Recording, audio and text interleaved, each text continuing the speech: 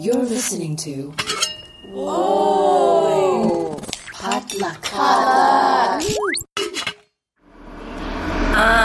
Folk thuggin', killer queen lovin'. You with that bitch, look like Pooh Bear's cousin.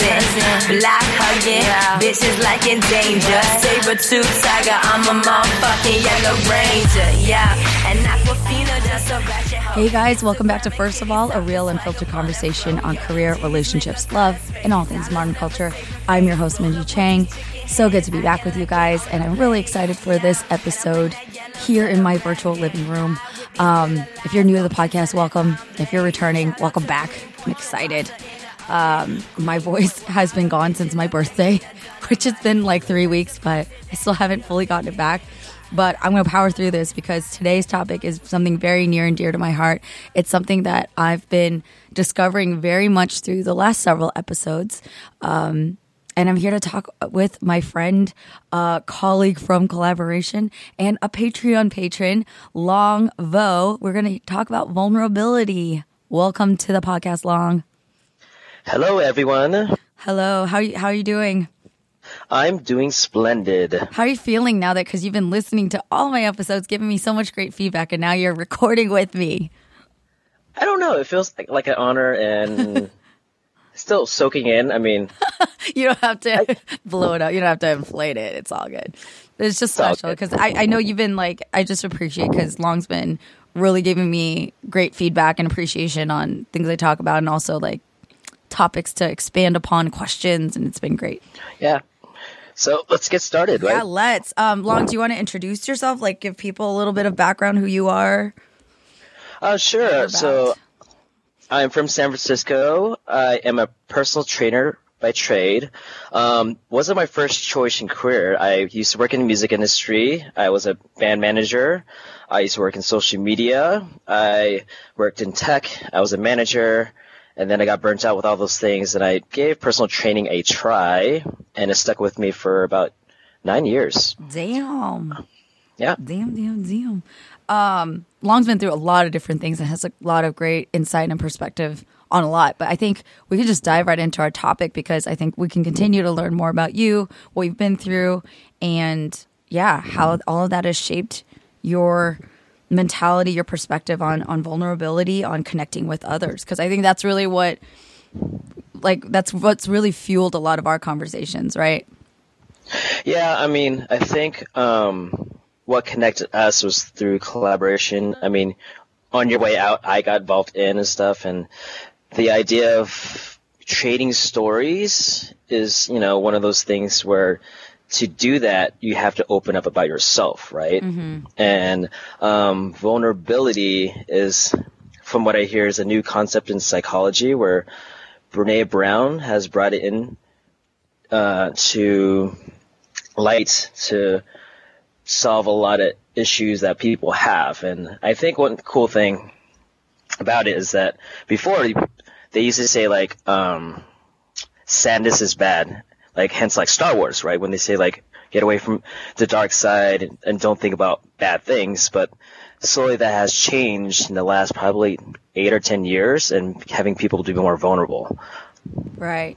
And I think it's natural because you're saying that you worked in music and whatnot. You're in touch with your creative side. And for me, as an actor, even though I worked in tech and public health in my past and lived a very academic, mainstream life, I feel like vulnerability has... just being a highly sensitive, emotional person has always been like the core foundation of who I am. So I think it's interesting to see how vulnerability as a topic, as a concept, as a practice is becoming more discussed in a mainstream way. Thanks in large part to Brené Brown. I think she's been she's certainly not the first person to talk about it, but her TED Talk, The Power of Vulnerability, is like over 8 million views in the last 7 years. I think she's definitely brought the topic to light and been on Oprah. She's been on like everything, just talking about the power, the importance of being vulnerable. And so now we get to talk about it more openly and investigate that in ourselves. Right? And don't forget, what was it, Inside Out, the Disney movie? Yes. They kind of touch upon that too, right? All the feelings. all the feelings, right? All 5 of them. All 5. Which one do you identify with, though? Well, it was funny. Like I'm a huge Amy Poehler fan, so like by default, I was like a huge fan of Joy, and I just love her because it brings me so much joy to see Joy, and I definitely have that in me. But I felt like Sadness was like she was my fave. What about you? Also she had a good comedic timing too So good in the movie. I mean, it's Phyllis from The Office. Come on, Yes. you don't get better Right? than that. Yeah. Which was your 2 favorite? Office actors, right? Like you love. Yeah. Well, Amy's Parks and Rec, and Phyllis is The Office. Oh, well, that's no, right, they had that's right. Mindy though. Mindy's from The Office. So yes, there were 2. Yes, I did like Mindy's character because the sassiness. That was great timing too, and the anger. Anger is pretty funny too. Oh, Anger's a very, very familiar one. If the Right. audience didn't know yet. You know what's interesting about that movie is that one of my clients, she's older and she's from a different generation. She didn't like that movie. She said it was too serious for a kids movie, and that's kind of. I asked her about it. I was like, really, what do you think? And she's like, oh, that's not a good topic. And it was just funny that like for her, and she was like in her 50s, she did not like that movie. Interesting. She thought it was too heavy for children. Yes. Wow. Well, I mean, And that goes to show, like, yeah, just everybody. And I just kind of like sassed her. I was like, that you missed the whole point of the movie. It's like you're supposed to embrace your sadness. She's like, no, that's just wrong. And just was like, all right, leave it alone. So she fought it. Yeah, she fought with me. I was like, that's the point of the movie. Like if you hide your emotions or certain emotions, you hide all of them. You can't just select certain emotions like that, right? Right. And that was the point of the movie. Well, okay, so like to kind of like set it off. I mean, we've already kind of dived into the topic, but what sparked a lot of conversation between you and me was Brene Brown's TED Talk, and in that she goes into her discovery of the importance of vulnerability. She's a very, very structured scientist who studies the human mind. She's very data driven. She's very much about. She's been trained to be a very quantifiable person, right? In terms of producing what are the things that cause this, right? X plus Y equals Z. And when it comes to like the human condition, right? When it comes to our hearts, our minds, and our behavior, there's a lot of different layers to like why we act the way that we do, why we carry relationships the way that we do, why we hide the things that we do. So a lot of things that she discussed, I mean, I highly recommend people to go listen to this TED Talk, but she just talks a lot about shame and fear. Like those are 2 really key components that drive our avoidance of being vulnerable, right? And how being vulnerable is necessary for us to create genuine connection, right? To be seen as we are and to see others as they are, right? Right. Do you remember the first time that kind of hinted this yearning to know more about vulnerability that hit you personally? I mean, I feel like honestly, I've been thinking about it a lot because of acting, like I was always investigating characters, and I'd always like one of the key things that I would think about is like what motivates them because they want to do good and what hurts them. That was something that came into my mind a lot as a kid. So I don't know if that like I knew of the concept vulnerable, but I cared very much like beneath the layers of like what people showed. I was like, well, what makes so and so really sad? Like in a basic way. I was like, well, why are they so mad at this person? Why are they so this and this and that? But in terms of vulnerability, I feel like that term has, I guess since like college, I can't remember the exact point. Do you remember the exact point when you conceptualized vulnerability? Yes. Okay. I remember exactly. So the funny story was I remember TED Talk was being huge, and so I would fall asleep to TED Talks. Okay. And I don't know if the point of that was for you to fall asleep to them. No, I just kind of closed out the night. It's like, oh, this either something intellectual, Yeah. but it wasn't like it was boring, right? Yeah. And actually, I remember I had like a client. She actually stopped training with me for financial reasons, and I was just heartbroken. Mm-hmm. And the funny thing was, every time Brene Brown played, I fall asleep to that unintentionally. Okay. And finally, I kept hitting that same one, and finally, I played it, and I was like, oh my gosh, like, this is what it means to be vulnerable, because I think if people don't know, it's like, to be really happy, you have to accept that the uncertainty, right? Mm-hmm. And I remember like when I lost my client, I mean, she didn't die or anything. It's just she couldn't train with me anymore. I was just like, worried about her. I was just thinking like, is she going to go off track again? Is she just going to, was it my fault? And I just kept digging this bigger hole of like stress and blaming myself for it. But then when the point where she said, you have to trust uncertainty mm-hmm. and I was like, oh, that's hard. Yeah. Right? You don't realize those things until someone kind of states the obvious, and then you step back and you realize like, that is really hard. I don't think I'm very good at that. Or, like you start kind of peeling back the layers and seeing that, like things that you do on a regular basis kind of feed that narrative, right? Like, oh, I have a tough time dealing with uncertainty. I think that's a lot of people like in their different ways of trying to control their situation, their circumstances. But yeah, I think like one of the big things like that's hard about vulnerability is uncertainty. And so one discovery, I think we've talked about it, is like, like our human condition, we always try to think of the worst case scenario to not be shocked when something bad happens to us. So we always run these simulators to like say, oh, like, okay, that can never happen to me. Nothing ever good happens to me. And you just walk around with a shield, right? And so with vulnerability is like letting that shield go, that you might be hurt by someone or something. It's like, it's hard. That takes more strength than to carry this big shield. Right.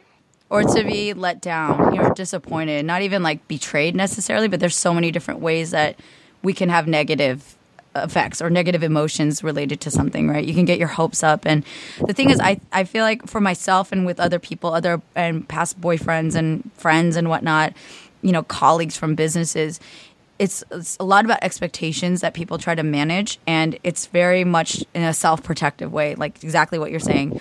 They're doing it to protect their feelings of sadness, betrayal, loss, disappointment.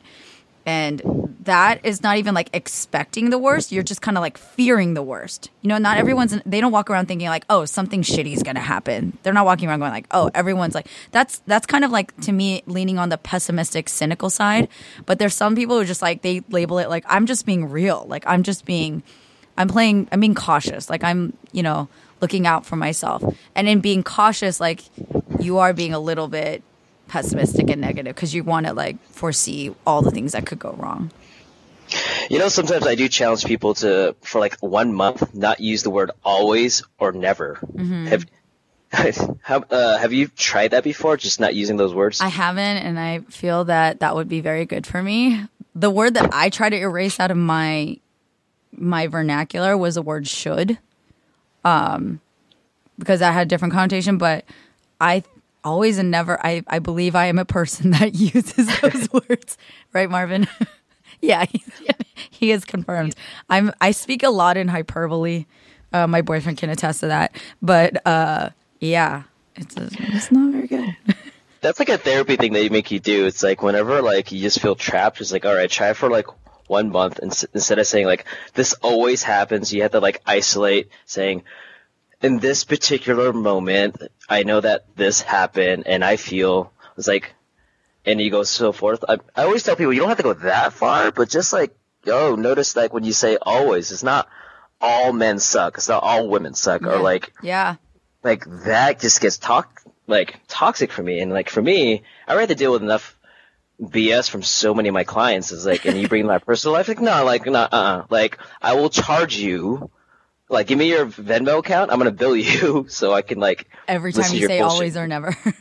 Exactly. It's like I ain't dealing with all that, right? It's hard, and it's like very much in kind of the line of thinking that I've been observing myself and what happens when I change the words that I use, and even though especially the words in my head. So I appreciate you calling that out, because I think it is important to step back out of yourself and like analyze, like gather some data on your habits, right?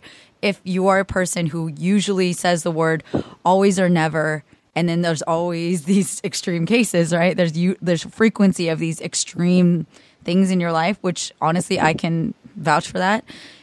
I'm like, well, maybe something's got to change. Maybe the words that you use are affecting that because you are in a mindset of believing that, oh, this always happens, or he's always a dick, or like guys of this whatever, like from this area of this race or what. Like there's so many categories that we put people in, and then assigning that always or never can be really just, it's very unhelpful. It's not like you're getting to be more accurate. It's making it more broad strokes and more, I don't know, unforgiving in a way. She's like, oh, yeah, all men are terrible. Like, are they? They're not all. I'm sure you know of some men who are really great, you know? Yeah. That also reminds me of, remember that early episode you did, the one you did the skit where you think of the thought process in your head? First of all, I'm so grateful that you even can refer to a previous episode. I just need to take a moment. That's so sweet. Thank you. So I'm like, I feel like Wikipedia and like, whoa, you know, me, I read comics, so I'm like the narrator. It's like, okay, so issue number 7, where Minji, da da da. Yeah, right? yeah. I love it. Which one was that? Can you refresh my memory? I like record these and I could forget what I said. I probably repeated myself 20 million times. No, it was like that soliloquy you did. I think you're leaving uni, and then you start with a thought, and you just festers off in this like crazy thought rambling. Oh, thank you. So if anyone wants to listen, I'm guessing it was sometime within my first 10 episodes. I don't. No, you go into the skit of like all these thoughts you go through your head. Like you're literally starting your day. Oh, like what I think. Did I record that? I'm drawing a blank. Marv, did I record my spoken word thing? Is that what I recorded? Marvin's edited every single one of my podcasts. He's not sure either. He's heard me talk a lot, so he can't delineate what's what. No, I just remember there's this one because I always tell people. So, anyways, to backtrack, you had this like skit or something. Like you start with the idea, you're trying to find your keys, and then you snowball into this like. Mm-hmm. Yeah, something like that, right? Mm-hmm. And I always tell people, like, yo, like, I know you're mad, but I know you probably started your morning off with, like, okay, like, I can't find my shoes. That girl, Becky, like, didn't ask for a second date, and you fester off, and now you're taking it on me. I know that how it started. Yeah. And they get so mad. I call mom that. I was like, yeah, but you're building this world that you think it's all against you. Right. I didn't finish my certification in positive psychology, but there was this aspect I did learn that I always took away from it. Mm-hmm. And they said that positive psychology is not just about thinking happy thoughts all the time. Yeah. You can take both goods and bads. And one thing I liked about it was there's this rule of thumb, you call it the awe moment, where you realize the world is bigger than you, whether it be a spiritual awakening, whether it be a you get moved by something spiritual, and you just realize that, whether something good or bad happens to you, it's not for you. It's just you're a cog in the piece of the world that you're, in something that things aren't for you. So whatever, like, let's just say like you get in like car accident, right? It wasn't like that person did it vindictively to you. It's like there was an accident, or, if you would have like got out your car earlier, then, you wouldn't got hit and it was your fault. It's just things happen, right? Right. If you think outside of yourself, you'd be more accepting, hence to be more vulnerable, think about other situations, right? Well, I feel like that to me sounds like it's about having a good balance of self-awareness and then also having perspective to not become too self-absorbed or narcissistic where everything is just centered around you. So that you can manage expectations. I think that's really important for just kind of like operating in this larger world. Like, yeah, you are only in control of yourself. There are things that are out of your control and that you can respond to, and then just kind of appreciate it for what it is. But I'm also thinking when it comes to vulnerability, I think like the distinguishing factor with vulnerability is about like exactly what you said, kind of coming back to embracing fear, embracing uncertainty, embracing potential rejection. I think rejection is probably one of the key factors in life that prevent us from doing a lot of things. And vulnerability to me doesn't mean only like, oh, let me just sit you down and pour out all my guts, like all my thoughts and feelings. Like being vulnerable means you're exposing yourself, however, like not even just verbally, but you're like opening yourself up to being hurt, right? Or let down. So like, yes, having perspective is important, but I feel like vulnerability is kind of this action of taking a risk, I guess. But also timing too. I think what I'm going to add on to what you said, especially for like art, right? Mm-hmm. It's about not necessarily putting it all out there, but putting it at the right time. I think one of the greatest artists I love is Frank Ocean. Mm-hmm. Because he's actually a pretty secretive person. He doesn't do that many interviews at all. Mm-hmm. Right? I think he's done like twice. But when he puts a work out, it's so vulnerable that it speaks for itself. Like when he did a song about the first time he fell in love with a boy, then everyone went like crazy, like, oh my God, he's gay, whatever. Mm-hmm. But he didn't say anything else. He came at the right time. And to add on, like, what we're saying is that vulnerability sometimes gets confused. It's like, oh, I'm just an open book. You walk around with your feelings open. And they said that's actually a defense mechanism as well, too. And if you give too much information about yourself, like sometimes that might be in a way you're trying to manipulate someone and and guilty whether you're as doing charged. It, right? So it's like guilty, so guilty. For example, like, one of my friends, I had to like tell her, like, you can't call everyone your best friend. Mm-hmm. Like that title can't be handed out every single person, because what happens is like you start putting someone up too far into expectations, like you said, right? Mm-hmm. And so it's like, you're my best friend. Oh my God, I can't believe you do that. It's like, oh, can you do this for me because you're my best friend? It's like, no, like you can't use that as a sandwich of like a compliment and needing something, right? That's interesting. Yeah. So I always tell people to be careful to say like your best friend. It's like, yo, I just met you. You can't say you're my best friend, And then you want to be careful with your words and just find the right time, right? So saying like you're my best friend, let's just say the word I love you, Yeah. The word I love you comes in the right time. You can't just say it in a way of like when you piss someone off, right? Yeah. The only time you say I love you is when you piss them off. No, you're using to bait someone in. Yeah. Right? That is very manipulative in IMO, and I've definitely done that. And I think we all have done that. We just didn't know what we're doing, right? Right. Absolutely. I'm really curious, Long, because we've talked about a lot of things conceptually, but I have two questions, and I want to like if we can go into like story sharing time. Sure. Do you have a story that you can share, to be vulnerable, about a time you were really vulnerable and it like blew up in your face? Because it kind of helps really to me. And the reason I ask you can say no, of course. But if no, I just have to sit on that. But can you go first? Yeah. Well, because I was thinking about it, I was like, damn.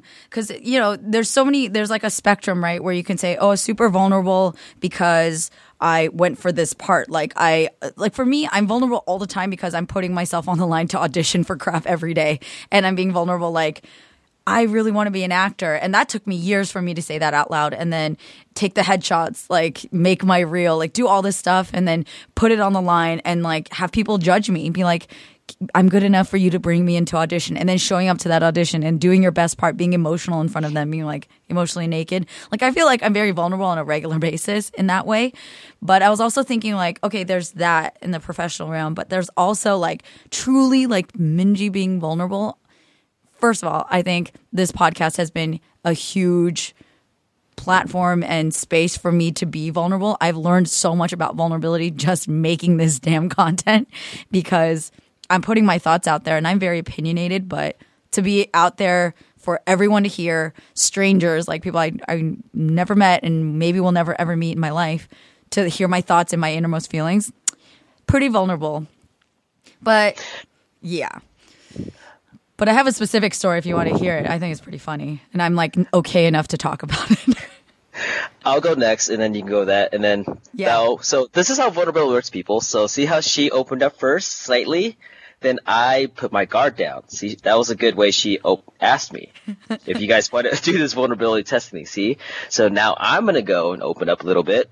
For me, it was when I was working in the fitness industry, I thought, this is the best thing that changed my life.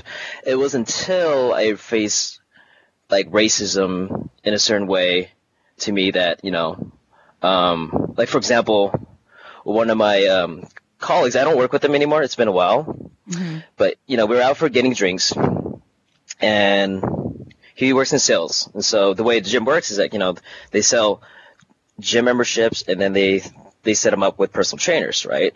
And he was just, I think he would have even said this sober. He goes, "Hey, Long, that, like, I know you're a great trainer, but I just want to be honest with you. Like, I would not give you any clients. I would give it to that new guy. His name is Dominic. He's like, yeah, he's a 6-foot white dude. He fits the demographic. I'd just be better off with sales. So, you better work harder because, to be honest, I'm going to get better sales with him," right? He said that to your face? Yeah. That's lovely. And I was just like... He was drunk or he was sober?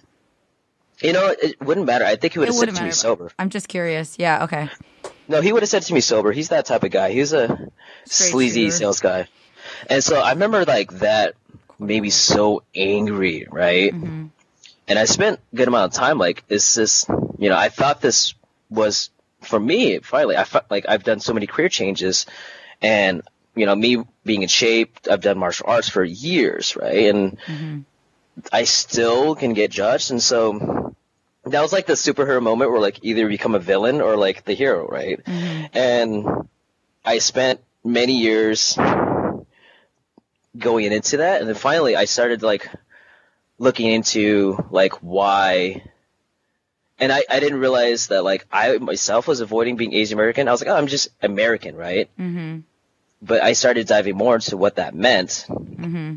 And I really had to open up more and understand like there are certain things I was wrong about, right?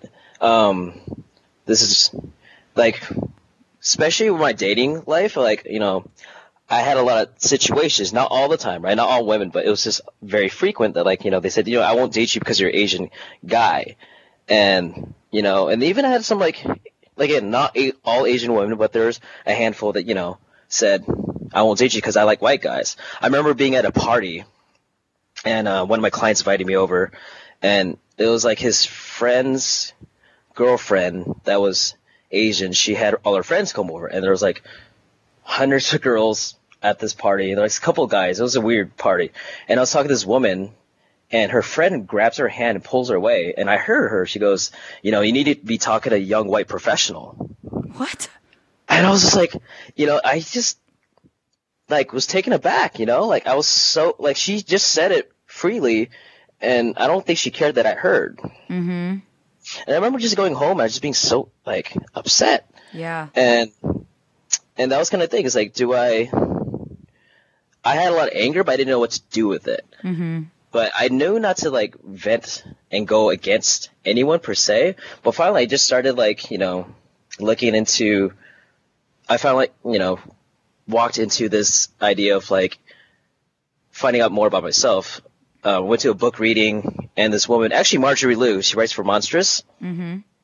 She had a book signing, my friend told me about it, and I was like, oh, okay, I should go. And first and foremost, when she did the talk, she went right into race issues, even though it was like a comic book store, there's all white people, and she's like, yo, like my book is about race. I'm a half, I forget what her makeup is, but she's half Asian, half white. And she goes, yeah, I have anger issues from it. In Seattle, I didn't, get to talk to anyone about race because they said I'm too pretty to worry about race. Nothing's bad going to happen to me. But she noticed how like people looked at her dad and like didn't want to look at him in the face as if like he was disfigured. And she knew it was because he was Asian. And so right away seeing that, her open up like that, and I was like, wow, that hit me to my heart. And so I started exploring more into that. So that was kind of like my part of being vulnerable, of like facing this, like I thought it was like a crutch that like was holding me back. But when it opened up to that, then I was understanding of like my identity, my culture. You know, when those women, and I finally had some peace, you know, like those women that say that to me, they don't understand the context of the power of it, or sometimes they don't know. And I know that like maybe they were just younger. They just thought that. I actually had a member at the gym. She was also Vietnamese too. And I remember she was extra nice to me. It was weird. No one's that nice to me. She found out my name before I was talking to her. Like I introduced myself. And so finally I ran into her and her boyfriend on the street, right? And we're just being nice. And I remember he said something to her, and she goes, "You can't say that, you stupid white guy." And I was like, whoa. I was like, wow. And she kind of went off and just about like this and this and that. Yeah. And I was just like, oh, she probably got in this relationship like really like early on, and then like just found out who she was, and now she's like trying to identify with people like me, because she was speaking to me in Vietnamese and everything. I was like, I barely know you, right? But she's probably just got excited for, it's been a while seeing a Asian person for her, and I was just like, oh, you know, like, you know, it's a timing thing, you know? Yeah. But I feel like, well, for me, I think that timing is all it. I don't believe in wrong timing. I think like everything is proper timing. I think things come into our lives. I'm of the mindset that we all have our specific challenges that we need to deal with. And a lot of things come into play into our universe a lot through law of attraction, because we are putting a certain vibe out there. A lot of angry guys, I know a lot of them, and I know that they get triggered by things that trigger them, because I'm like, well, because you're kind of like, you're itching for a fight, you know? And it's, I mean, I've seen this also in my life too. I'm not like just sitting here like pointing fingers at everybody else, but that's just what I've observed a lot, even when I try not to. It keeps coming back into my life. Like that which we resist persists. A lot of things that we will have turmoil over, like exactly what you're saying about your identity, about your issues with being an Asian male, this anger that you have that you don't know how to deal with. Like that stuff's just going to keep hounding you, right? And chip away until it's going to keep knocking at your door, because I think it's calling on you to address them. And it's just kind of like you learning different things and different people and different TED Talks and different podcasts coming into your life to start unpackaging that. And that's where I think like true growth is, like personally, because that uncomfortable area of why am I so mad? Oh, am I wrong for thinking that? Have I been a coward? Like facing your own inadequacies, like for real, and embracing yourself and like being compassionate. The whole I am enough thing that I said in that last podcast episode is very, very hard. You know, and this is really interesting because in Brene Brown's TED Talk, she was saying, you know, based on her data, and I would love to look more into her work to see the stuff that backs us up. But in her evidence that she's gathered in her research on human psychology and vulnerability is that we are the most in-debt, obese, addicted, medicated adult cohort in U.S. history. You know, that we're in a society that looks to all these different outward mechanisms to numb or to deal with stuff that we don't want to deal with. You know what I mean? And I see that a lot in my friends, whether it's like alcohol, hooking up, getting really, really busy at work. I'm totally guilty of that. I honestly have had a lot of issues with like dating and men, trying to like distract myself and validate myself in a lot of ways. Like and there are people who are just like substance abuse, you know, in a lot of different forms. And even honestly, I know guys who like work out a lot because they do that to like, they work out like 4 or 5 hours a day trying to like perfect their bodies and everything. And it's a lot of, in some ways it can be really productive. And then on the other side, it can be really like, is there some like stuff you're trying to mask or avoid? You know, do you see that? I'm asking you as your personal trainer. Yeah, no, it's, so I would say a good amount of my staff, I had my phase 2, so I'm there too, but you know, they do these workouts. Let's just say like the classic example, the guys always do like biceps, right? And so like for me and my job was like, I know that if you overdo a bicep work, you can tear your shoulder, right? You can actually have issues with your traps. You can have all these things. And then there's women that always want to do squats. They want to get their butt bigger. And so they overdo it, and they start ignoring things like foam rolling. They start ignoring their diet. They start ignoring these things. And so, Guilty. right? So, for example, like one of my good friends, she moved to Colorado, but she was in figure competition, right? So that's the thing where like you kind of starve yourself, you look all buff and you get all tan. That's a terrible way of explaining it, but forgive me, people. That's a part a of good it. summary. Like, I second that. Yeah. yeah, that's what it is. I'm sorry for people that are fanatically about it. I respect you, whatever.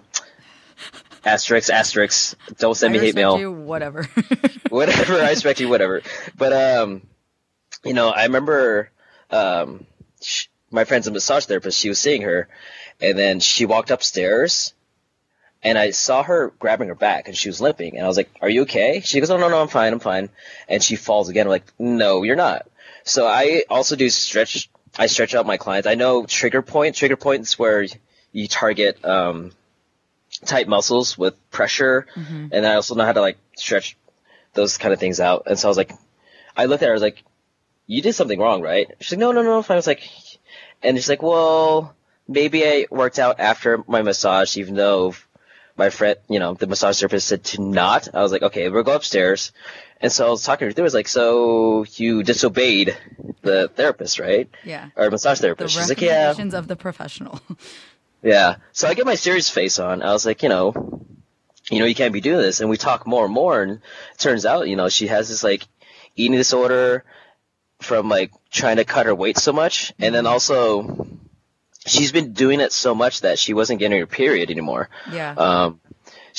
And also people, I'm telling everyone, like, fat is actually healthy for you. She was cutting so much fat where her body wasn't working correctly. You're the science person. Can you explain to them about like how fat Well, it's a fundamental part of our cells. Every cell is made of a bilipid layer. I'm going to get whole bio in here. But fat is a very fundamental component of our functionality. It's not something that we're supposed to have 0% fat, especially for women. Women or men are different bodies.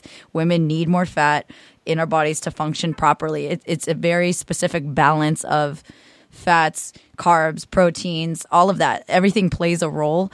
It's not good to be in excess of it, but you shouldn't, it's not supposed to be absent from our diets. It's a necessary part of just basic functionality to metabolize and to, think and feel. Right? And No, I'm going to say to think, right? So she has short-term memory. She can think. So she always went into panic mode about her diet. So it's just worse. Yeah. And I was like, "Yo, you can't be doing this, And then we talked more, and finally her roommate snapped her out of it. She's like, "You're still more prettier than most people in the gym." And she finally, it was funny though. She ran up to me in the gym. She goes, "I finally have my period." I'm like, "Great, girl. Just can you not yell that out? Like, that's great." Why? Don't shame her. That's great. I'd be so happy for her. I'd give her a huge high five and hug her. And be like, that's awesome. It's great, but just don't yell at the gym. Yeah. But yeah, that's kind of the thing of escapism, right? When you're not wanting to confront what's going on with you, you run off and just work out. Yeah. I mean, there's so many guys at the gym that hurt themselves, and they have to deal with Uncle Long putting his elbow in their quad. I was like, "You overdid this. Do you have to do this again?" So I have to punish these people with pain. But I get paid for it though, so. Yeah, and then you're also trained in order to do that. And I also feel like I've joked with Long that, you are unofficially a lot of people's therapist because working with people's bodies and talking about body image and their daily habits, their food choices, their sleeping habits, all those things. I think you by default get really into people's lives, even though you're there and you're trained to specifically address weight loss or weight gain or whatever, specific physiological things, but you're really diving into people's psyches a lot more. You become a therapist, and I think we all need to give credit for those because I know for sure I've gotten into some really vulnerable conversations with personal trainers before because I talk about well, why do you want to do that? Why is this a goal of yours? I was like, well, because I think I'm fat, and they're like, you are scientifically objectively not fat. Why do you think that? And I'd have to process that. And it was very hard for me to admit that. But yeah, my goal, why I'm paying you to train me was I think I'm overweight or I don't like my body the way that it is. And that's tapping into some deeper, darker shit, you know? Like that's a lot. Yeah. Do you have your story you want to share? Yeah. Well, it's funny. It's very different. And I love that we have contrasting stories about vulnerability. Mine's about dating. Because again, my Achilles heel, like the thing that I'm so fascinated by and I will forever is just love, romance, and human connection in general, but especially between romantic love, right? It's a funny thing because I feel like Bumble taught me a lot about vulnerability because by default the woman has to approach whoever they're interested in. I really want to know how Bumble works when it's a female-female relationship, but in the heteronormative paradigm, I match with a guy and I have to approach him, right? So that in and of itself taught me a lot of this vulnerable feeling of getting potentially rejected, right? And like my heart went out so strongly to men. I was like, wow, this is tough. And then I also did it so frequently that I was like, oh, I get it. This is why maybe guys do get that label of player because they're just trying to like cast a wide net. You don't know who's going to answer you. No, it is tough. And I actually had to stop dating online for two reasons. I told Minji this already. Number one, you work at a public gym. All the people that reject you end up kind of being members, and I don't want to face that anymore. Like, and I was like, oh god, no. I remember she was like, do I recognize you? Nope, nothing. Nope, you never see me nowhere. Yeah, I'm a total stranger. I'm a total stranger. You don't know me. But second, like, it is casting a net, and I just started realizing, like, I was trying to gamify the app, and I was like, holy shit, I'm not looking at these women like people anymore. I can't do this shit anymore. Yeah. It was just like mind numbing for me. It's like, no, I had to stop.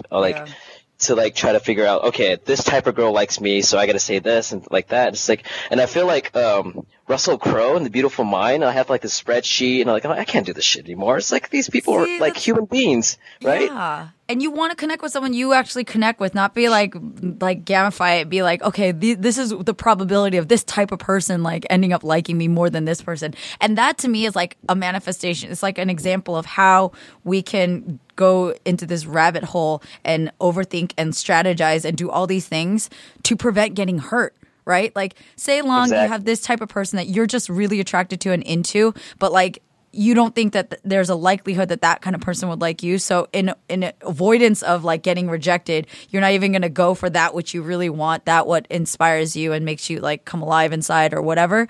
And you're just going to kind of like go over here where it's safer, right? And maybe in that other place, you'll find something that you truly connect with, that you appreciate and does make you happy. And that other thing was an illusion. That could totally happen too. But I also feel like we have to stop and recognize like how much we are dictated by fear. And this whole that like there were 4 years where I was, single. I didn't have a boyfriend, and those 4 years taught me so much about vulnerability. And it in good and bad ways. I don't think everything was good. No, I think at the end it was all good. But this one story was in summary. I won't go too into detail, although. I think I should make a short about it. I think it's really funny. I was at a festival. I was I would Bumble and Tinder like everywhere just to like scope out. This is me being vulnerable, you guys. I would like swipe everywhere I went just to like scope out the talent. You know what I mean? Like I'm like, ooh, I'm in Atlanta right now. Like, who are the cuties here? And I would match with people. It doesn't mean that it would lead to conversations. It would rarely, if ever, lead to like meeting up and going on a date. But I just kind of want to see, like, that's what I think is, side note, a danger of the online dating, is that it becomes this, like, obsession and this, like, tick where you need to get validation. Like, oh, I don't feel pretty right now. I don't feel pretty. No one seems to like me. I'm not dating anybody. Oh, but these people think I'm attractive. Like, that's side vulnerability. But this instance, I matched with a guy. I went on 3 dates with him. It was out of town. I happened to be at this location for a whole week. And so we like hung out 3 times. It was clear we were not going to like become a serious thing because I'm not from there. I live in LA and he lives from that. He's like a local to that area. So we like went on 3 dates. You're being very vague about that though. I'm not specifying, but I'm telling you what's important. So I was like on it, like being really vulnerable. I was down to like make out if we like had a good vibe, like hook up, because I was unattached. I didn't have any boyfriend. Like I thought he was really cute. I was really attracted to him.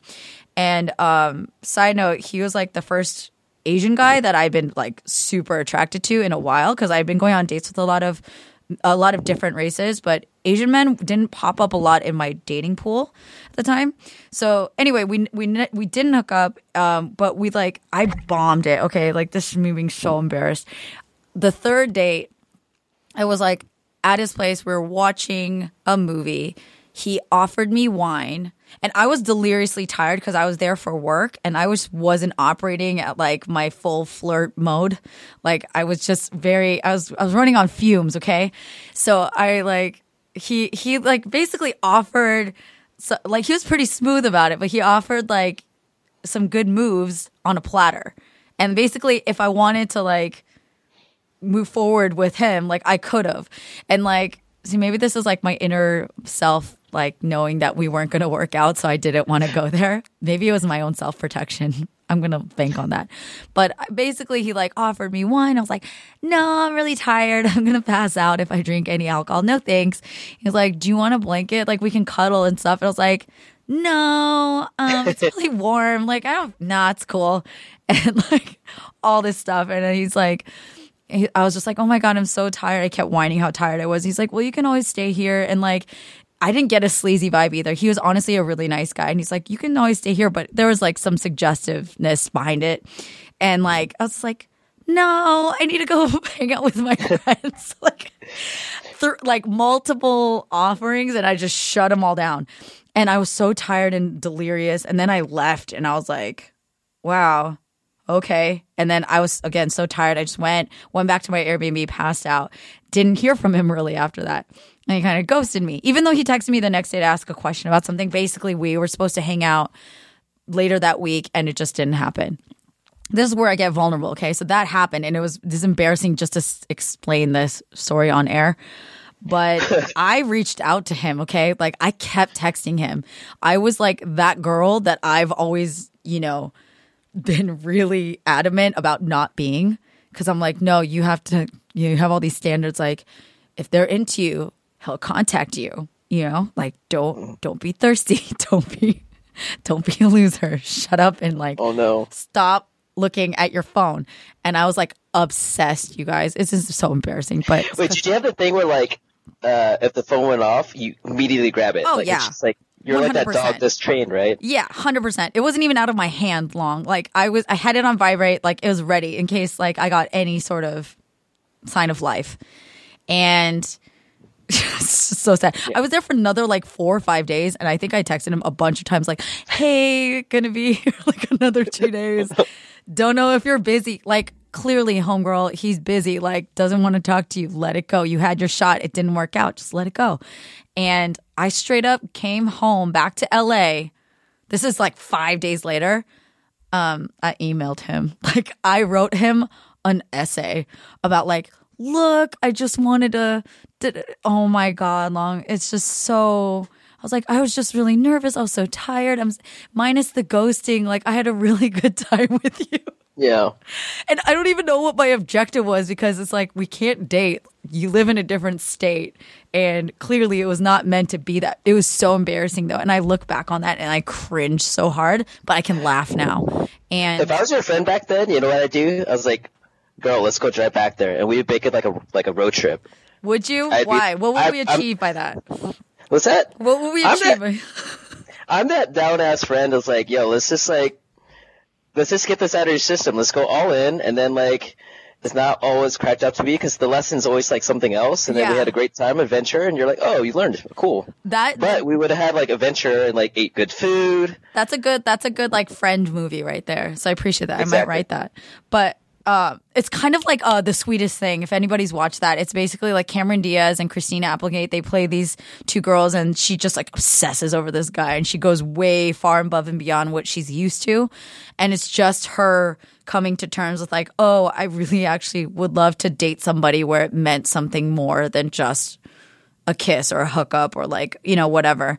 And yeah, so I'm sharing that story because I got to feel on so many levels like rejection and embarrassment and shame. Even though I only shared that story with a handful of people, like I learned a lot from that. And but also funnily, after I got over it took a minute, but I got over it. And that embarrassment of like, by the way, he responded to the email. He was so nice. He's like, yo, I didn't mean to ghost you. And like, I'm like, sure. But thanks for responding. But he's like, no, you're really chill. Like, yeah, I mean, I did figure we weren't going to be a relationship. Like, you live in LA. And so it was nice though for him to respond. And after he responded, my brain just kind of like settled down a lot. And I'm never going to do that again. Well, I just said never.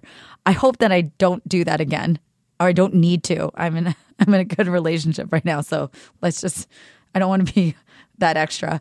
But it's just like I learned a lot from that. And I think it taught me a lot about what drives us as people to just run for the hills from ever being vulnerable or being in a place where like you could be rejected or embarrassed. But those are such important lessons, Like, I wish there was some more eloquent way to summarize. I feel like that was one of the most important things to go through.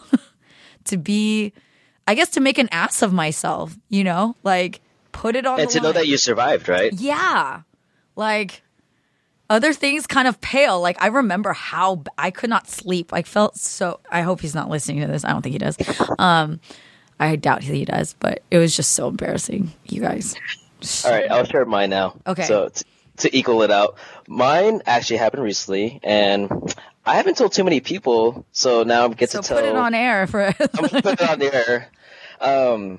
This was a little bit more simple, but it's one of those things that it dug up something so deep that I was harboring. I didn't realize I harbored. There's this particular person. I won't say how I associated. I met them, and it was just kind of casual. We were just talking back and forth, and I invited her to something. She canceled me twice for certain reasons.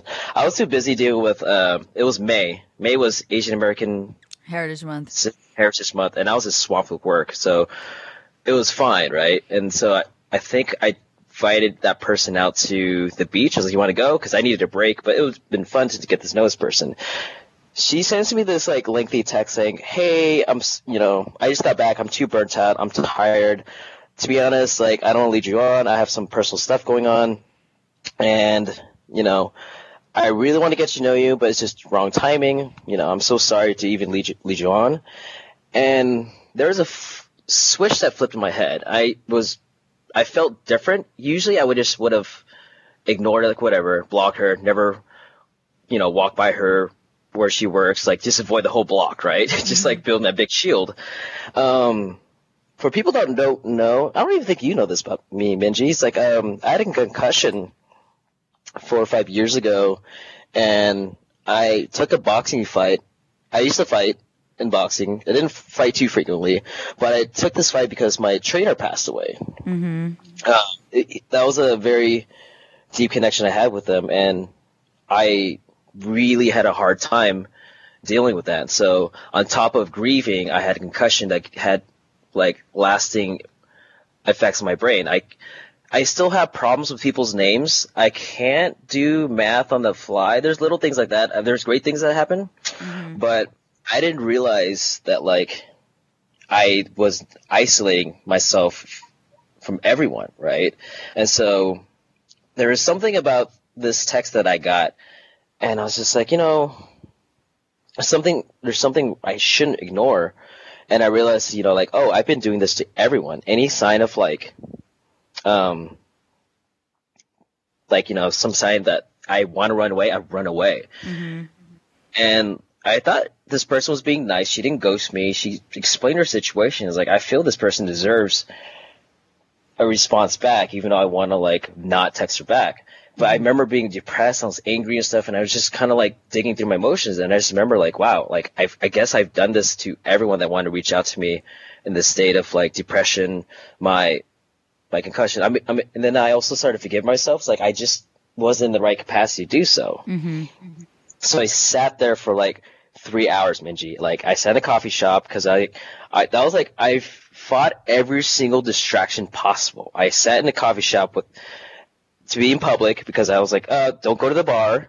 Do not go online shopping. Do not, like, just head up with some friends. Like, no, deal with this. Like, sit with this right now. Respond to this damn woman, right? Yeah. So, and I remember just writing it out, and I responded to her. It's like, hey,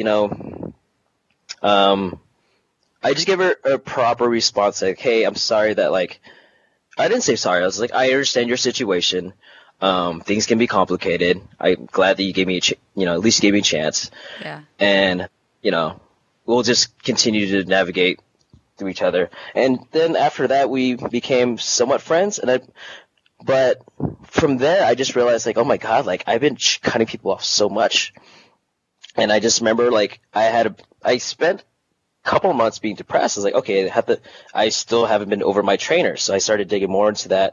And people around me were just so more happier. They're like, I like you better. I know you're sad, Long, but, like, I know that you're working through it, and it's like, it's a challenge, but you're more nicer to everyone. You're not as angry. Yeah. You're not authoritative, because, Minji, I can be authoritative. Like, I can remember how I know. made you, I made you have 4 challenges, like, right away. Yes. Yes. Are you still on that? Yes, I am. Okay, cool. Good. Anyway, see, that's me being deflecting, right? That was me building a shield to, like, tell other people what to do, and slowly that changed me. And more for that moment, for that person to open me up, I wouldn't gotten be more better person. That's the other, like, thing that opened up vulnerability of, like, it's a maintenance, right? It's not an achievement. It's a You practice. ever heard that term? It's a practice. Yeah. It's kind of like hygiene, right? You have to keep showering. You can't just shower one day. It's like, I'm a clean person. I showered, like, last year, right? Yeah. I always explain that with fitness. It's like, you can't work out one day and, like, cool, I can eat whatever. Like, no, you got to keep doing it. I'm covered forever. Like, new. Right? Absolutely.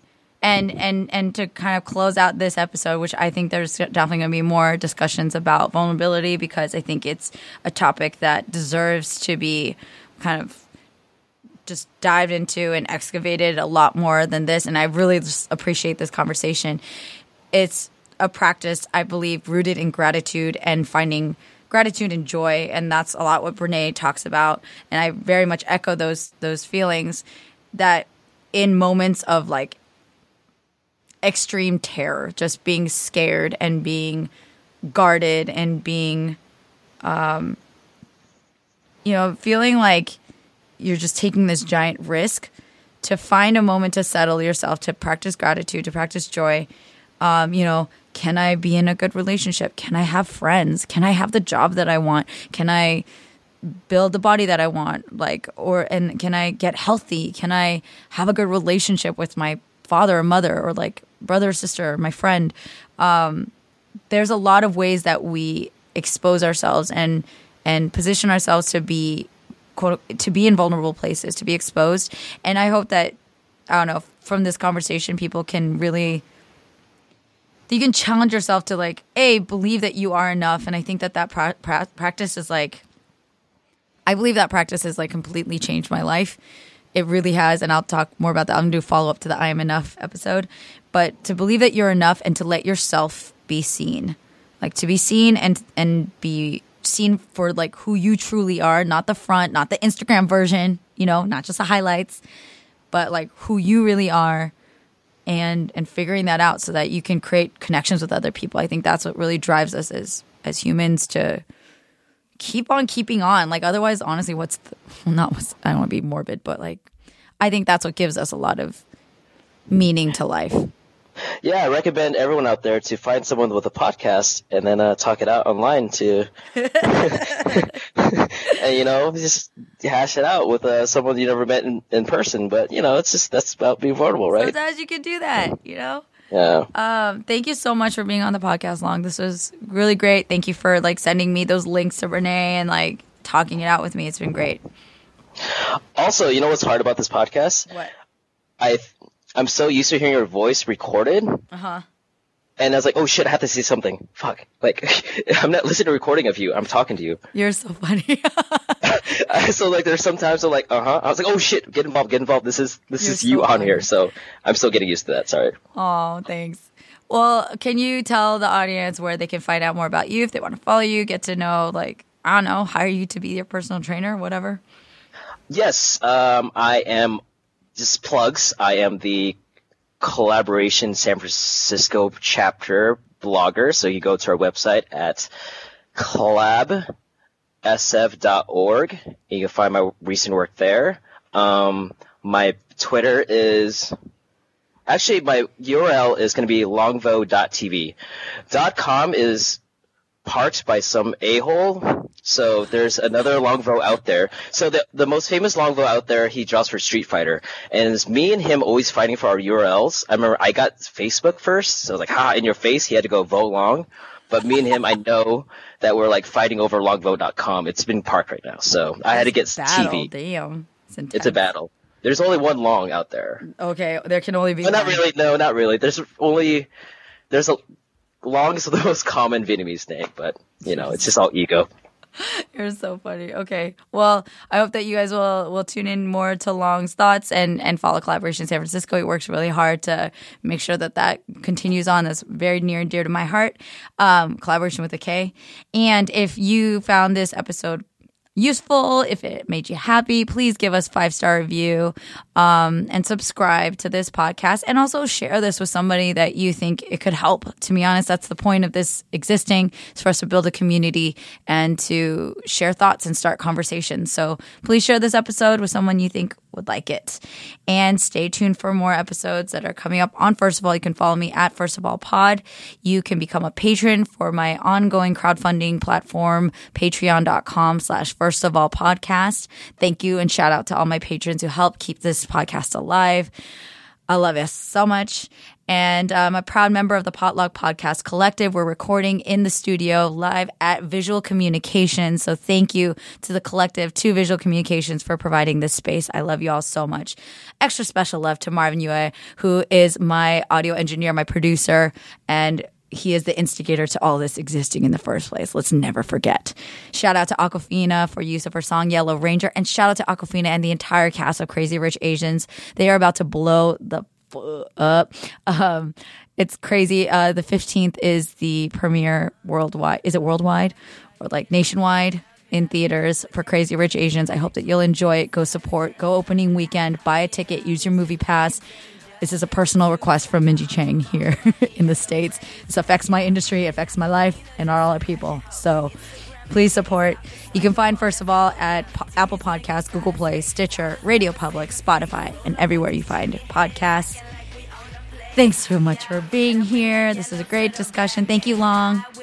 Also, as a patron, yeah, I love that I invest my money into this podcast. It feels so great to invest something back to your artist. So that's my sale of please donate to her Patreon. Oh my God, thank you so much. That was not a prompted request. Thank you. Thank you, Long. I really appreciate you. Okay, have a great week, everyone. We'll talk to you later. Proficient in spitting, turning red when I'm drinking. Emancipating pussy like I was Abe Lincoln. Squirting out that Kool-Aid till all that just sinking.